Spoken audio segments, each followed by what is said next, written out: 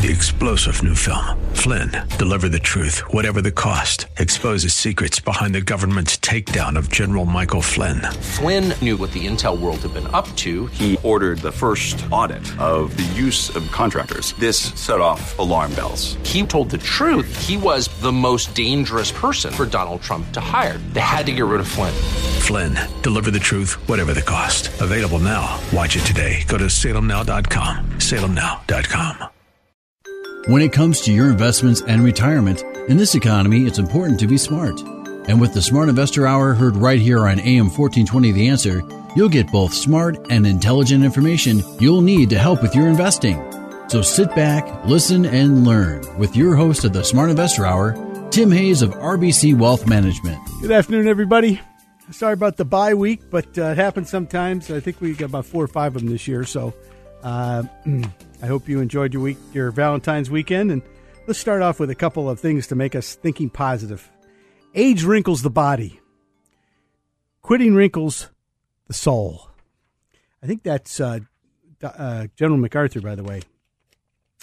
The whole problem with the world today is that the fools and the fanatics are certain of themselves, and the wise people are full of doubt. I'm prepared to meet my maker. Whether my maker is prepared for the greater deal of meeting me is another matter. Winston Churchill, one of my heroes. Anyway, so once again, we direct you to WHK 1420, the webpage. And if you'd like to get any of the materials we talk about on this show, you know, we constantly talk about our prime income list and our dividend growth portfolio, our top ideas. But we do have several things I'm going to talk about in a second that you can get. So you go to WHK 1420, go to local podcast down, and it goes directly, you know, when you see Tim Hayes, it goes directly to my webpage, basically. So there's a lot of stuff on there. You know, Bob Dickey's daily technical analysis is on there. There's all sorts of good stuff on there. So you might want to look it over. A couple newsletters, weekly, one monthly. In the meantime, look, I don't know if you know what a credit access line is, but the Savvy Investor's Credit Workbook is something I think you should take a look at. Credit access lines are important. And look, I have a customer who is selling one house and buying the other. So instead of having to sell stocks and take a capital gain or a capital loss, he borrowed. So in between the time he's selling the old house, which is not selling as fast as he'd like it to, and he bought the house of his dreams, he's got this cushion, and he's doing it off his stock portfolio, so it's not the end of the world. It's half the cost of margin, and it's a great idea. So there's something you can do. Also, the Secure Act. If you don't know the changes, we have a piece on that. I think you should be reading about that. Our global income best ideas, our global insight, you know, where our investment stands for 2020. All right. So there's all available. WHK 1420, local podcast down at Tim Hayes. Go directly to my webpage. We also have the dividend growth portfolio, the prime income list, our top ideas, our ADRs are starting to look interesting, by the way. In North America, pickup trucks account for 1 of every 6 vehicles sold in the U.S. Perhaps most important, pickups account for about 80% of the North American auto industry profits.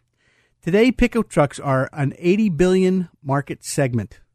Businesses may use them on construction sites or for hauling loads, but 75% of the truck owners drive off-road or tow something once per year or less. So they just buy them to buy them. All right. In 1950s, about 1/5 of the American population moved each year. Just 9.8% of Americans moved in the year ending in March, according to the newly released data. That was the smallest share since the Census Bureau started tracking it in 1947, and the first time it has fallen below 10%. How's that, huh?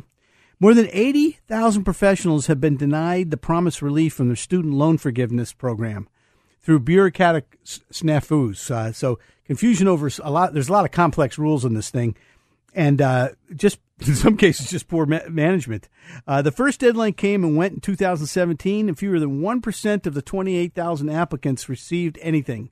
Under the 2018 temporary expanded public service loan forgiveness program, 656 people have had their loans forgiven for a total of $27 million. less than 4% of the money that the Congress allowed. So that was a great bill. You know, they debated that for months, years in the House and the Senate, and the Republicans were against it, and the Democrats passed it, and it's done nothing. Well, we can always, just being a Republican that I am, Democrats have really kept their promises. So, you look back at the election of Donald Trump, and before he said "I do," there was three senators. Maxine Waters is one of them. She's a congresswoman. I'm sorry. That said they wanted to impeach Trump. So they have. So they kept their promise. All right. So there's 7 tax deductions that disappeared in 2019. They are mortgage interest above $750,000, personal exemptions. I think it's they're taxable up to $4,000. Alimony deduction, moving expenses, miscellaneous itemized deductions. They're little things, but they, investment fees, tax preparation, all that good stuff. Casualty and theft losses, and unrestricted home equity loan interest. You have to prove that you're really doing something to your house now. So, I read an interesting article, and look, generating outperformance in equities is difficult because it necessitates outsmarting the crowd. You want to be as far from the maddening crowd as possible. And if you attempt to price stocks efficiently, you got to do that, okay? So it's interesting. There's been a continuing decline in equity research coverage, which may benefit those firms who do deep research teams and astute investors who do homework, all right? The average number of sell-side average analysts covering large-cap stocks is down 11% since 2015. And behind the reduced analyst coverage at the sell-side brokerage firm is a drive to lower expenses, which we believe will continue. I don't know if it's good for the people that, they don't understand that paying for research sometimes makes sense. And by the way, I think there'll become a time when the S&P 500 funds are going to get killed. I've been saying that for a while, and they get beat up a little bit. But other drivers of shrinking analyst ranks are fundamentals and regulation. Fundamentally, commissions have been shrinking because of improved technology and greater competition in trading systems. So more people are doing their own stuff. But there is, just so you know, it's 2% of the trading is the average investor. 2% of the people out there doing their own investing daily. Now, investing long term, it's about 7%. So they're still cutting costs, and I think look, people complain about it all the time, but do you want to go to the cheapest doctor? I don't. And what's the next best thing to your health? Is your money. The economy is kind of in a resilient scenario, and investors around the world are increasingly thinking of the U.S. as a safe haven. Not just the Treasury market, but actually, the overall economy. And we've had some easing concerns about the coronavirus, although it picked up again on Friday. So people think the domestic economy is kind of immune from it. And this sentiment, whether it's fully warranted or not, is unlikely to dissipate anytime soon, my humble opinion. So I believe that this should help the U.S. equity market deliver a little bit. And I think our forecast for GDP growth is about 2% for the year. Nonetheless, the Phase 1 trade deal with China, I think confidence in the economy, especially from CEOs, is important too. So Lori Calcavina reiterated her expectations that 2020 will be a year of moderation, turbulence, and transition in the U.S. equity market. She's just keeping a target of 3460 on the S&P. That's only 70 points away, by the way. And she sees some clear signs of overvaluation and crowding. But she's been talking about that for some time now, so it'll be interesting to see what happens. And look, I think there's 2% persistent trends offering healthy economic and earnings growth. And they are the rise of the emerging market consumer, number one, and number two, widespread adoption of new technologies and automation. Whether it's energy sources or agriculture, okay, it's all across them. And we have persistently falling interest rates. And normally after a financial crisis, interest rates stay low for a lot longer than people anticipate. So, I think you get combined government and private debt in the U.S. is 319% of GDP at the end of 2018. So, and that furthermore, that understates the magnitude of the public's obligations, such as, like Medicare, Medicaid, Social Security, and employee pensions. So I don't think interest rates are going up anytime soon. And if they do go up, it could be a problem. So, look, I'll just leave that alone. Fixed income. One thing I want everybody to know is that if you look at high yield, we're looking at record low coupons on high yield. So people are, and high yield's anything double B rated or below. And that is pretty much, you're looking at 5%, 6%, and that's a low number as compared to the risk involved. So, some of these names are pretty interesting. Somebody asked me about gold. I've been talking about shining up your gold ideas. Look, I think gold and silver bullion and the global equities could really do well in 2019. I also think U.S. yields are going to plummet near zero. I think that's my opinion. I think they're headed down there. And I if I were looking at some things to watch, I'd look for gold going above 1,600, which I think is pretty close to. I think that gold stocks are going to continue to rally with the bullion. I think you'll see some U.S. dollar weakness. I think, the real yields in the U.S. Will be down lower. I think there'll be a mean revision in volatility. We have no volatility right at the moment. The cost of credit default insurance will go up. There's a lot of debt out there, folks. A lot of debt out there with people who shouldn't have it. Nominal yields range bound at the lower end. The global liquidity will be out there for some time to come. The gold equity to gold bullion ratio picked up drastically just recently. I think it stays like that. And I think, look, we're going to have some geopolitical risk, and I think there'll be a lot of, a problem. And, this coronavirus isn't going away anytime soon, I don't think either. I talked about stock timing versus buying the best performing sector. And I looked this over, and it's amazing. Buy and hold strategy for the S&P 500 over, so let's say we'll go back to 1993, has provided you with an 8.76% return. If you time the market perfectly, which on a difficulty basis is the number one difficulty thing, you'd average a 25% return. If you bought the best performing sectors, the top 5, you'd average 29%. Now, the question is, can you do that? And that's a lot easier than timing the market. That's why, everybody says, do you want to get out of everything completely? And I said, no. So, like right now, it's the semiconductor index, the waste index, the computer index, the software index, and the gaming indexes that are all the best. So, also, if you look at another way of looking at things in earnings, I talked about earnings last week. And, if you use the technicals and relative strength, you have 3 out of 5 on the Dorsey Wright system. They have met or exceeded their earnings 82% of the time. Stay tuned. Be right back.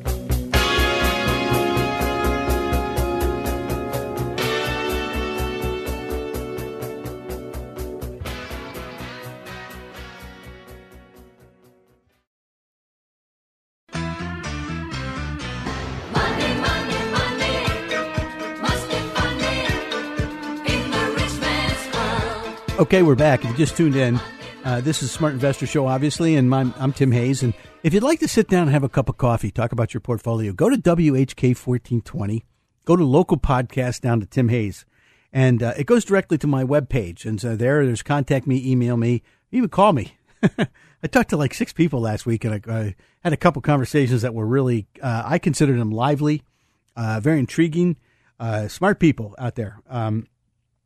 Anyway, if you'd like, you can call me, 888-223-7742.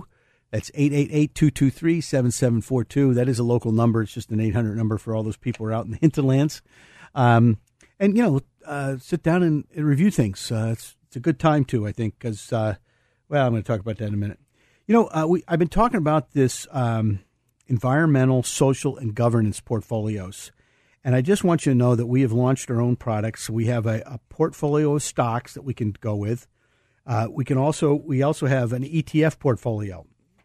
And look, I think if you look at this, some examples of this, like for environmental issues, they're talking about climate change and carbon emissions, air and water pollution, biodiversity, deforestation, energy efficiency, waste management, water scarcity. On the social issues, customer satisfaction, data protection, gender and diversity, employee engagement, community relations, human rights, labor standards.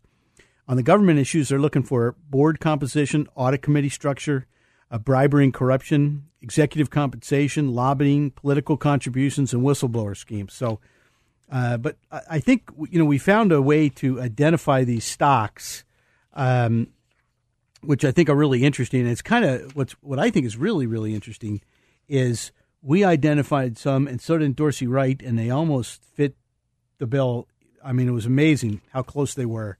The top 30 stocks were the top 30. I mean, 26 of them were in both lists. So what we can do is if we add the fundamental research with the technical research, I think things could get really, really interesting on this. And by the way, social responsibility is fairly overbought right now, along with everything else, by the way, but has moved up the list pretty drastically. So this is not going away anytime soon, just for everybody's knowledge. And it might be, if you backdate a model, things, those stocks have done extremely well versus the indexes. So I'll just say that. So if you'd like any information on our environmental, social, and governance portfolios, once again, go to WHK 1420. Go down to local podcast at Tim Hayes. Contact me, email me. But it's really kind of interesting using the ESG portfolio with relative strength. It really makes a lot of sense. So I'll just leave it at that. A lot of people have been asking me when are international stocks going to get up and go, and we've had a couple false starts, and although they've held up fairly well, they haven't made any great moves. I think they were up 10, 12% last year overall. But look, here's the problem. The U.S. is now 50% of all the market capitalization out there, and they're only 25% of the business. All right, let me say that again. The U.S. is 50% of the total market capitalization of the world, and they're only 25% of the business. Now, also, if you look at U.S. versus international equity weights, the weight on international is 15.2%. The weight on domestic equities are 39.9%. So it's kind of an interesting scenario, and I think, ADR valuations favor foreign stocks over U.S. stocks right now. The question is what's going to turn the tide, and I think it's going to be the dollar. So you got to watch the dollar kind of carefully, but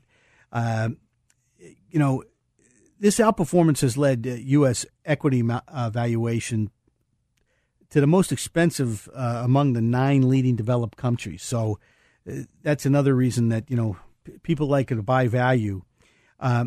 Each geographic region, I think, is experiencing its own mixed bag of strengths and problems. With the U.S. experiencing high consumer confidence and expected acceleration in growth, at least in earnings anyway, and the CEO confidence is there. Capital equipment spending has been sluggish. All right, so overseas business sentiment index has improved lately from low levels. China's moved to pressure more funds in domestic stocks. I think they're having all sorts of problems. I think the debt that they have is going to start to be a problem for them. Conditions in the U.S. aren't perfect, and valuation is a challenge. But there's little evidence so far that the foreign markets are in a position to, grab the confidence of the investor. So we'll see what happens. But there are some interesting stocks out there. All right. So now the travel stocks have been under pressure, and I think they're going to remain that way for some time. It can be airlines, it can be cruise ships. I mean, they beat them up pretty bad. So it'll be interesting to see what happens. Because this Friday, they had some information on the coronavirus, which was, this whole week, has been, from the Friday before President's Day all the way through, they've been having more and more stuff on the coronavirus. So it'll be interesting to see how these stocks react if and when they do find a cure a problem. I know there's several stocks out there that have vaccines. One's, has done some really good work, and it's one of our best picks for the year. So it'll be interesting to see just how, there's a lot of people short these big biotech stocks. And, look, Biogen IDEC was at 230 when we recommended it. And I think it's, it had two gap ups. One was a $60 gap, one was a $50 gap. And now it's, in the 340, 350 area, 380. I can't remember exactly. But so these things can have big, big moves because of the number of shorts involved. Our other big pick in the small cap area was a $10 stock that went to 57 in like a month. Okay, so if they do find the cure or a vaccine for corona, I think there's some big moves there. Now, I noticed aerospace and defense ETFs. I was looking at those, and I was looking at the ETFs in particular, and I noticed there's several of them that look pretty good. I looked at a couple that weren't so hot, and then I looked at a couple of the small stocks within them, and man, there's some really good-looking. The smaller stocks look actually better than the larger stocks. I've got two that that are in the drone area that look really, really good. So it'll be interesting to see how they work out. But I think all the defense ETFs look good, even with Boeing in them. Remember that. Boeing's in all these things. And Boeing's been a problem for about a year now. So the rest of the stocks have been doing quite well. Now, one of the things I have seen is, we had this crack and bounce in the High Flyers Club, okay? So we got killed, knocked down 1,000 points, and we came back up almost another 1,000 points. And so, we had kind of a trail of optimism and then a drive-by shooting caused by the coronavirus. And it was a big buying opportunity on the back of the Fed and the Chinese liquidity injections. And small caps tried to follow the indexes to higher ground, but so far have failed to reclaim the old highs. Matter of fact, they are still the cheapest asset class, and they haven't gone anywhere. So it'd be interesting to see what happens. I have seen some good work in some of the sentiment. The VIX has had no volatility at all. I mean, the VIX, I think, is at overbought levels. That's so they're buying it as it goes down. Okay, when they sell it, it goes up, and that's the fear index. So there's not a lot of fear out there. I'm seeing a couple climatic indicators that are very short term that indicate to me that you got to be a little bit careful. Like the put to call ratio got really up above or got to the 75 level, which is usually look out below. And then the other thing is the National Association of Individual Investors poll. People have gotten a lot more bullish. But the Active Investment Managers poll, the National Association of Active Investors, they usually get it right a lot. They're usually the first ones, and I noticed they've kind of peaked and headed south. So they did it right in both January of 2018 and then again in October of 2019 of 18. I'm sorry. So you got to watch fairly closely here. Is what I'm suggesting. Now, we have kind of an imperfect oversold equity market right now, and I think a lot of stocks jumped back up, but it was with lesser stocks. So the advanced decline line didn't really make a big move. It actually went sideways. You'd like to see new highs with a lot of stocks, not a few stocks. So, look, I think if I was looking at the S&P 500, a 10% correction would be down to about 2027, somewhere around there. On a weekly basis, if it was a little bit more than that, it'd be like 2,700. But large cap growth just came roaring back. So that value growth trade has not happened, and it's still not happening. And it's a pretty drastic scenario. Now the 10-year note yields, broke down, and we talked about that. But they're very oversold on an RSI basis. So it'd be interesting to see what happens there. And the dollar keeps rallying, and I think it's going to continue to rally. If it gets over 98, 99, you want to get – we had a big move this week, okay, big move. We're at 99, so if it gets over 100, me talking about lower $4 might be the wrong thing to do. Crude oil got absolutely creamed, and it seemed to have moved directly opposite of what Tesla did. Tesla had a big move up, and oil went down about the same time. Matter of fact, you put the two charts together, you can see the divergence is huge. So I think that can be a scenario where we talked about these ECG portfolios, and they're catching hold. And the other thing I told you is the fixed income side of it is a problem. So if oil companies have to start to pay a percentage point or 2 percentage points more for their bonds, I think you're going to see a real problem in the oil patch. But look, growth stocks remain attractive, and the weakness in the cyclicals is a tactical opportunity, I think. So you want to be looking at some cyclicals out there, not just have everything in the high growth stocks. By the way, healthcare is the most improved sector. I'm going to talk about that in the next next scenario. Utilities are overbought really short term, so people keep asking me about those. They've made a big move. You want to wait till they come back or they go sideways for a while. Financials, similar to the cyclicals, I think have been correcting through most of January. So the January move has been limited. Hey, stay tuned. We'll be right back with a bullish percent. This is Smart Investor Show.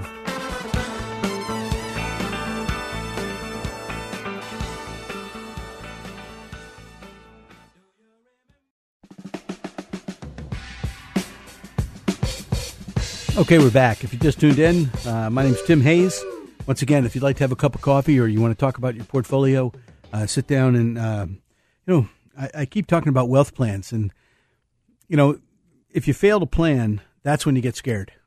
If you have a plan and things start to happen, start to develop, you can always change the plan if you need to.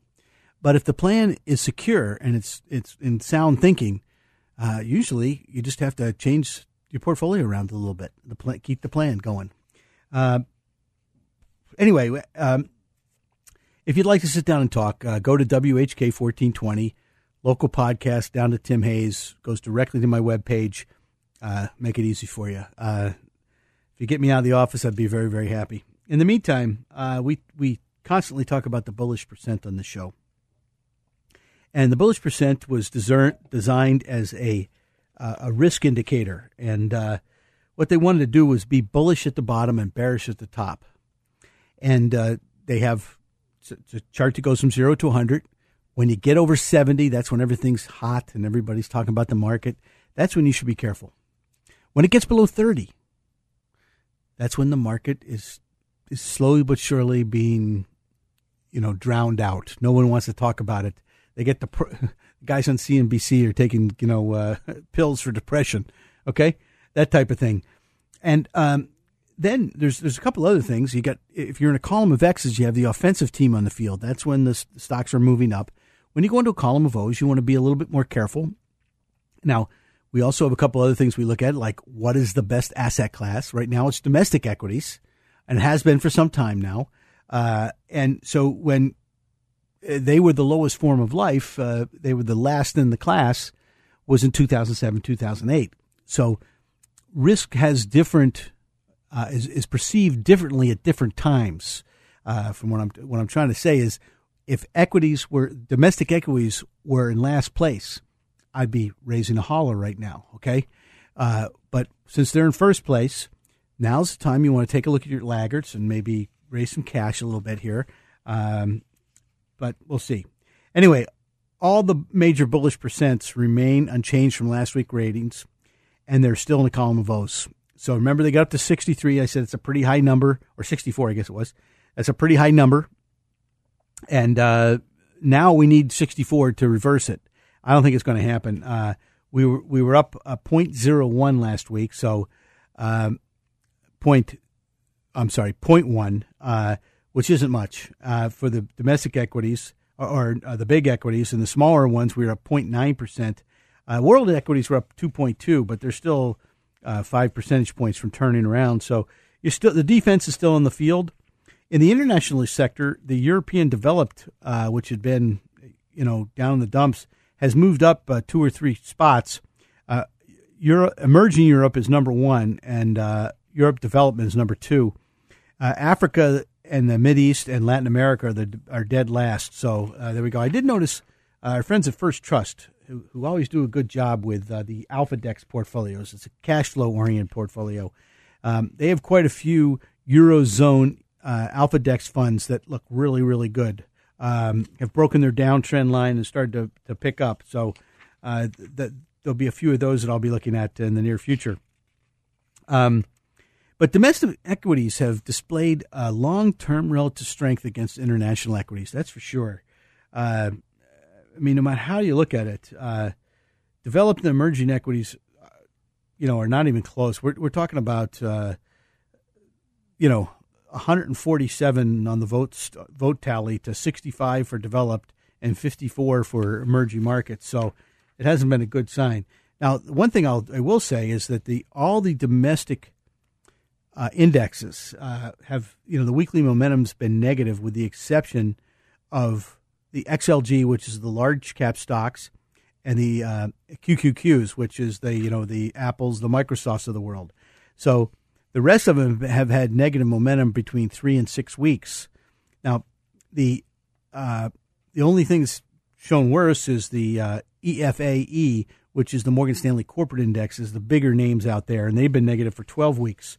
So, look, we mentioned the Dow Jones. We thought the Dow Jones was getting ready to make a big move back in October, broke a quintuple top, and then broke a double top. So the Dow Jones looks great, but it is 110% overbought currently. And I also noticed there's been 13 stocks that have made 92% of that move, where the other 17 stocks in the Dow Jones have not participated. Isn't that interesting? So now the other thing I noticed is, we always talk about sectors. Remember, we're looking for the favored sector. If you buy the 5 best sectors, you'll outperform the market, usually, okay? And it's a lot easier than market timing, by the way, too. So last week we had 14 positive sectors. We have 12 now. So we're going to go from the most overbought, and we're only talking about favored sectors here, okay? But the most overbought is electric utilities at 80%. Like I said, they made a big move. Semiconductors and business products are at 65%. I'd still wait on those probably. Healthcare, software, building products, and real estate are at 60%. I'm seeing a lot of real estate. I mean, I think they're poised to do pretty well. The building materials people, too, are looking really good. I got lots of names there, too. And financials and computers are at 50%. That's a pretty good place to buy stuff. Drugs and electrical products are at 46%. So that's another good place. And at 40 is biotechnology, which is usually a great, anything that breaks over 30 is probably a pretty good place to be buying things. I noticed that media and telephone went into bull confirmed, but they're not favored sectors. And one of the favored sectors, semiconductors, is in what I call bear alert strategy.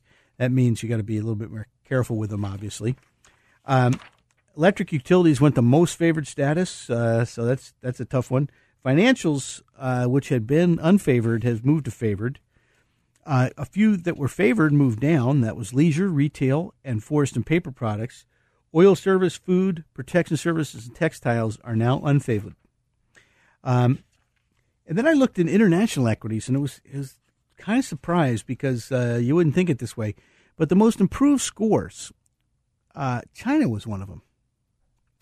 You thought maybe with the coronavirus it would be a problem, but, so in the last 7 days, we're not talking about months or anything like that, but so I think there are 2 areas in particular that have aided much of the recent group in, performance in China, and that's healthcare and technology. Now, we talked about healthcare last week, and once again, it broke a double top, so it's broken its third double top, and so that's kind of interesting.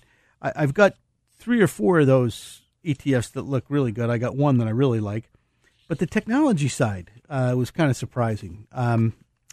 We didn't talk about that last week or the week before, but there's a couple of different ETFs out there that look extremely good in the technology fund and in China. So now the 10-year yield it looks like it's making a little bit of a base and wants to go up a little bit higher. Came very close to hitting a new low, which would have been 136 at 150, and it didn't. On the bond side, we've talked about convertible bonds, and it's still the number one asset class. So I've got wonderful ways to participate there with some people who know what they're doing, trust me. And then commodities, we came very close to hitting a new low going back to 1972, I think, or 70. I can't remember which one it was. But crude oil's been negative for 5 weeks. Most of the continuous commodity indexes have been down for a while. Even gold turned over and went negative last week. Copper has seen 4 straight weeks of negative momentum, and same with corn. And then I looked at some of the foreign currency charts, and the foreign currency index broke to a double bottom and hit a new low this week. So foreign currencies are not the place to be, I guess. And then we talk about relative strength. And relative strength is just a measure of how a stock is performing when compared to something else. In this case, it's the S&P 500 equal weight index. And so what they do is they take the stock's closing price and they divide it by the equal weighted index, and then they get a decimal point and they plot it on a point and figure chart. So the relative strength stocks going to a relative strength buy are usually ones you want to pay attention to. Axcelis Technologies, which is in semiconductors, that looks really good on my charts anyway. I don't know what the fundamentals are. Green Hill Financial Services, that's not a recommendation, by the way. DQ New Energy, which is in chemicals. Nuance Communications, which is in AI. Jinko Solar Holding Company. Puma Biotechnology, Walker & Dunlap, Century Communities, Invitae, Mastercraft Boat Holdings, Kinsdale Capital Group, and Arcos Biosciences. And you may recall there was some big buyers in Arcos Biosciences last week. On the sell side, Ramp, which is Liver Ramp Holdings, Hess Corporation, which is in the oil and gas area, Amtech Systems, which is in semiconductors, Cardiovascular Systems and Medical Products, Snap-on, that's finally, boy, that was a huge winner for a long time. Nanovericides, which is one of those companies that has been bouncing around a lot because they do make vaccines for certain things. Land's End and Equitrans Midstream Oil Company got beat up pretty bad last week. Now, I did notice a couple things, and that is I saw 2 groups that demonstrated big-time strength over the past few months, and it's been healthcare and biotechnology. They have moved from, on the Dorsey Wright system, who, by the way, they bring us the bullish percent. They're keepers of the bullish percent. On their score systems, they are at 1.5%. They're now in the 4s, which is a very positive move. So needless to say, healthcare and biotech are now they're not new to rapid price developments. Let's put it that way. Biotech has had an average risk rating of about 1.6%, which is pretty high up there, and healthcare is about 1.5%. But still, with the rapid improvement of both groups is a significant accomplishment, and especially when focusing on the group score direction. So biotech possesses the highest score direction of any of the 135 groups out there, with healthcare placing 3rd. So obviously, they don't think Bernie Sanders is going to get in. But I got a couple ETFs there, and I've got a lot of stocks in those areas that look great. And I did notice another thing, and that is microcaps. A lot of the microcaps are starting, not the small caps, the microcaps are starting to break out. So that's something that I think you want to be paying particular attention to over the course of the next year or so, because that may be a good place to hide and make money. Stay tuned. This is Smart Investor Show.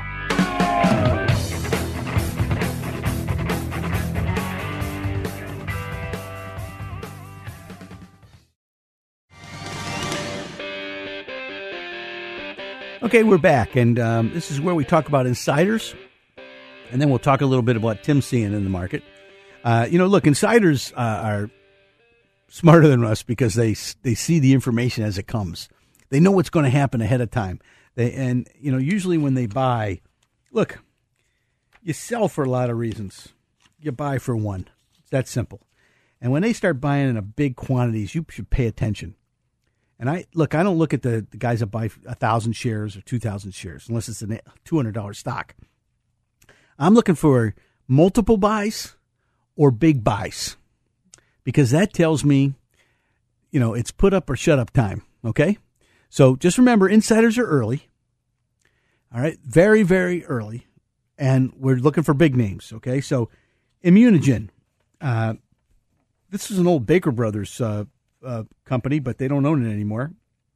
But we had the senior vice president of technical operations buy 220,000 shares and 5 others buy between 50 and 120. U-Haul. We had the chairman and president, after the stock dropped from 420 down to 340, buy $1 million worth of stock. And GL Energy Partners, we had the CEO buy $494,000 worth and $483 worth. And then Unify. You may recall we had several insider buyers there, one of them being Ken Langone. He's the guy that started Home Depot. He's a very bright man. Ken bought another $261,000 and another $274,000, taking his total to almost $2.5 million. And then we had Kezar Life. We had the Biotechnology Value Fund LP buy 1 million shares, and that's about a $5 stock. It's about a $5 million thing. Spectrum Brands, the CEO. This is a stock that was around $70 and now is around $59. The CEO made 2 purchases. He bought $999,000 worth, and then 3 days later bought $489,000 worth. So I love to see when CEOs and CFOs buy. That's important to me. And then this is one that these biotechs I talked to you about that went up, went straight up. This was a $10 stock that went to 43. They did a secondary at 28, and so they've been weak a little bit. But BB Biotech AG. Now these guys have a nasty habit of being in takeovers. Okay, the company is Intercellular. They got a FDA approval for a antidepressant drug, and it has some. I understand they've done some work with drug addicts, because that's one of the problems. It's not only a physical addiction, but also a mental addiction. So one to pay attention to. I know our analyst likes that stock. If you'd like a report, I'm not saying to buy it. I'm not saying I like it. It's up a lot. You don't want to chase things, but if you want a report, please let me know. Cullen Frost Bankers. Here's a stock that was 105, is now 93, and 2 directors. One bought $473,000, the other bought $483,000. And then NGM Bio Pharmaceuticals. This was a $22 stock, it's now 15, and 2 directors. One bought $754,000, the other bought $716,000, which is not chump change. And then LaJolia Farm. Here we had Morningside Venture Investment Limited buy about 3.8 million shares. I'm sorry, that was Kezar Life Sciences. So there was two buyers of Kezar. LaJolia, we had Abigail Johnson of Strategic Advisors. Now, if you don't know who Abigail Johnson is, there's a small company called Fidelity that she runs. So they bought about 4.6% of the company. That's La Jolla. I'm sorry, I said LaJolia. La Jolla Pharmaceuticals. I'll get that right eventually. Also, Biotech Target NV bought some of that Intercellular too, by the way, another 3.4 million shares. So quite a few people. Now, here's one that surprised me. The CEO and chairman of Exxon bought $171,000. It's the first insider buy I've seen in Exxon in probably 3 or 4 years. So it'll be interesting to see. By the way, in the last month being on the show, almost 40% of the insiders have been in biotech firms or oil firms. Okay. Also, Avis Budget Group at a new high. We had a director buy $14.99 million. That is definitely not chump change. And then Kellogg. We had the chairman, president, and CEO buy $1 million worth after the stock was at 72, got beat up to 60. I think he bought it at 64. And also Stewart Information Systems We had the CEO buy 818,000, and 2 days later he bought 235,000. I think I only got a couple more. There's a lot of insider buys. I'm going to leave it with an insider sell, too, by the way. Chiropharm Therapeutics, we had the Chief Regulatory and Quality Officer buy 60,000 shares. 7 others averaged about 120,000 shares each. It was basically the entire executive suite. That's Chiropharm Therapeutics. We have a report on that one, too. And then Slack Technologies, otherwise the symbols work. Stuart Butterfield, who's the chairman, reported a passive stake of 19.3%. That's a big number. Believe me, that was a new issue that got killed and looks like it's rebounded a little bit. And Ashland Global Holdings, the CEO, bought $1 million worth. And Mr. Duncan from Enterprise Products, which is in the energy products area, bought $1.385 million. You remember he bought about $5-6 million worth of stock last week. And then he bought another $1.368 million. That was on the 6th and the 7th. And then on the 11th, he bought another $1.25 million. And then just a small sale here. Jeff Bezos sold $4.1 billion sale of Amazon last week. He sold 2 million shares. It's probably just a portion of his portfolio too. All right, so the bullish percents in a column of O's. We're still on defense. So remember, you want to take a defensive posture. You raise some cash, hold the strong relative strength sectors or the favored sectors. The weak sectors you want to be, being careful with. Hold a leader, a relative strength leader. Sell a laggard. Okay. I would also, I'll say this again, I think you should polish up on your gold stocks. I mean, I had 3-4 gold stocks hit new highs Friday. And then, well, let's put it this way. I think it's going to get real interesting because the liquidity's out there. And, I think people, some people are going into Bitcoin. And unfortunately with Bitcoin, the problem is you're in there with drug dealers and, the skin trade and all that stuff. So I think gold's going to shine a little bit here. Sorry, couldn't help it. But and the other thing I want to emphasize, I've been saying this for a month now. Apple and Microsoft are now almost 9%. Now they're 8.6% of the S&P 500. All right, the bottom 100 stocks are only 3. All right, so there we go. So, look, crude oil also. We talked about our best crude oil ideas, and I put a kibosh on that for a while, just because we went from we broke a double top. We had a double top, and we got to kind of hold the $50 area. If we don't, I think you'd probably be able to buy some of your oil stocks a little bit cheaper. So that was my bad. But when we first started talking about them, they were pretty cheap. By the way, there's a lot of small, short-term double bottoms in a lot of the oil stocks, especially the smaller ones. So it'll be interesting to see if they hold. One of the things I noticed with gold stocks is that they held even when the bullion went down. So they were so cheap that they just held, okay? Now, the S&P 500 is still extended. The QQQs and the XLGs, which are the large stocks, I think the QQQ is like 115% overbought, and the XLGs are 105% overbought. And this is on Dorsey Wright's system, just so you know. So, look, I think the first stop in the Dow Jones might be somewhere around 2,700, maybe 2,720, somewhere around there. And then we'd like to see it hold the 2,600 area, 2,550, 25,500 and 26,000. So it'll be interesting to see if it does. But the large cap stocks are definitely dominating the world here. Now, I looked at dynamic asset level investing, which our friends from Dorsey Wright provide us with, and technology and industrials and financials are the top 3 groups. Consumer cyclicals are closing the gap with financials pretty quickly, and healthcare is right behind them. So it'll be interesting to see how they hold up. All right. Now, a couple other things I want to talk about is I was looking at real estate, and the real estate sector is starting to look kind of interesting.